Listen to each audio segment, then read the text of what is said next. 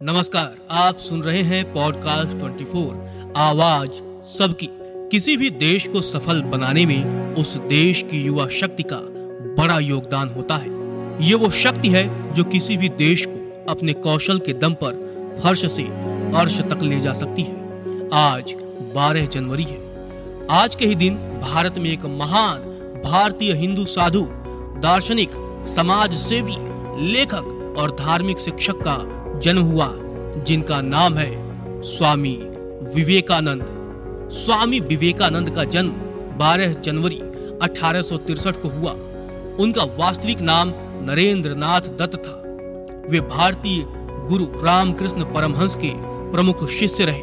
स्वामी विवेकानंद ने अपने पूरे जीवन में ऐसे अद्भुत काम किए जो आज भी हर युवाओं को जीवन में आगे बढ़ने के लिए प्रेरणा देते हैं। स्वामी विवेकानंद का मानना था कि हर युवा राष्ट्र के निर्माण में योगदान दे सकता है। इसलिए इनके जन्मदिन को हर साल राष्ट्रीय युवा दिवस यानी नेशनल यूथ डे के रूप में मनाया जाता है। आज स्वामी विवेकानंद के जन्मदिन के शुभ अवसर पर हम आपको युवाओं से लेकर उनके कुछ अनमोल विचारों के बारे में बताएंगे। साथ ही बताएंगे कि इस साल भारत में नेशनल यूथ डे पर कैसे मनाया जाएगा। भारत में नेशनल यूथ डे कैसे मनाया जाएगा। स्वामी विवेकानंद का मानना था कि युवाओं के सामर्थ्य का सही इस्तेमाल किया जाना चाहिए। वे युवाओं से कहते थे कि अपनी आरामदायक स्थिति यानी कंफर्ट जोन से बाहर निकलो और अपने उद्देश्यों को प्राप्त करने के लिए प्रयास करो। उन्होंने युवाओं को यह संदेश दिया कि उठो, जागो और तब तक मत रुको जब तक लक्ष्य की प्राप्ति न हो जाए। स्वामी विवेकानंद युवाओं को सशक्त बनाने के लिए शिक्षा पर विशेष जोर देते थे। वे कहा करते थे, मेरा विश्वास युवाओं की आधुनिक पीढ़ी में हमेशा रहेगा।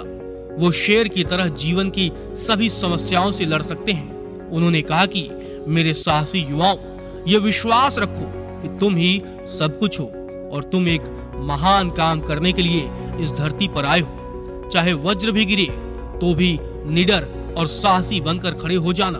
जब लोग तुम्हें गाली दें तो तुम उन्हें आशीर्वाद दो। सोचो, तुम्हारे झूठे दंभ को बाहर निकालकर वो तुम्हारी कितनी मदद कर रहे हैं। जब तक तुम खुद पर विश्वास नहीं करोगे तब तक आप भगवान पर भी विश्वास नहीं कर सकते।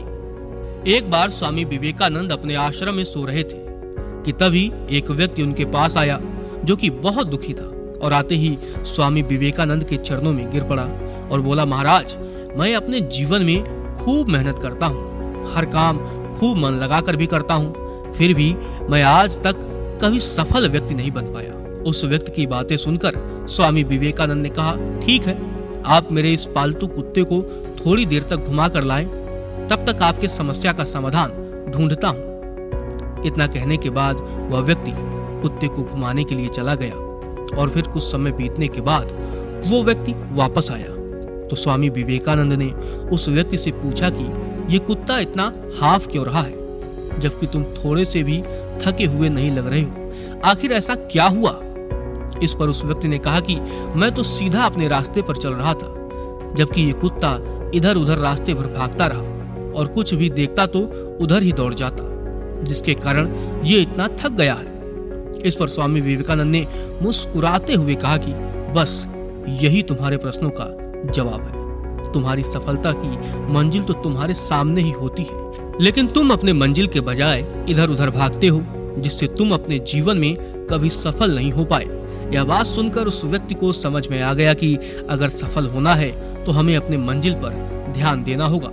इस साल भारत के 26वें राष्ट्रीय युवा दिवस का आयोजन 12 से 16 जनवरी के बीच कर्नाटक राज्य के हुबली जिले में किया जा रहा है।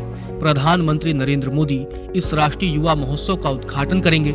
इसके अलावा इस मौके पर आज के दिन भारत भर के स्कूल और कॉलेज में निबंध प्रतियोगिता का आयोजन किया जा रहा है। उद्घाटन समारोह में 30,000 से अधिक युवा शामिल होंगे, जहां प्रधानमंत्री उनके साथ अपना दृष्टिकोण साझा करेंगे।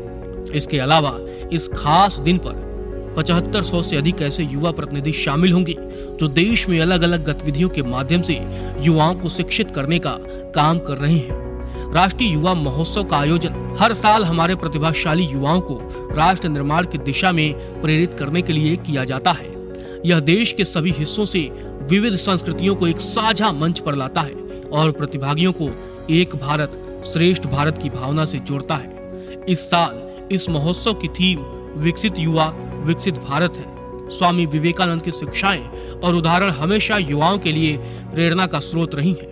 भारत इस दिन को देश के युवाओं का जश्न मनाने के लिए मनाता है और उन्हें विवेकानंद के विचारों और दर्शन को अपनाने के लिए प्रोत्साहित करता है। इसलिए एक युवा के तौर पर देश के हर नागरिक को ऐसे महान आचार्यों से सीख लेनी चाहिए और जीवन में आगे बढ़ना चाहिए।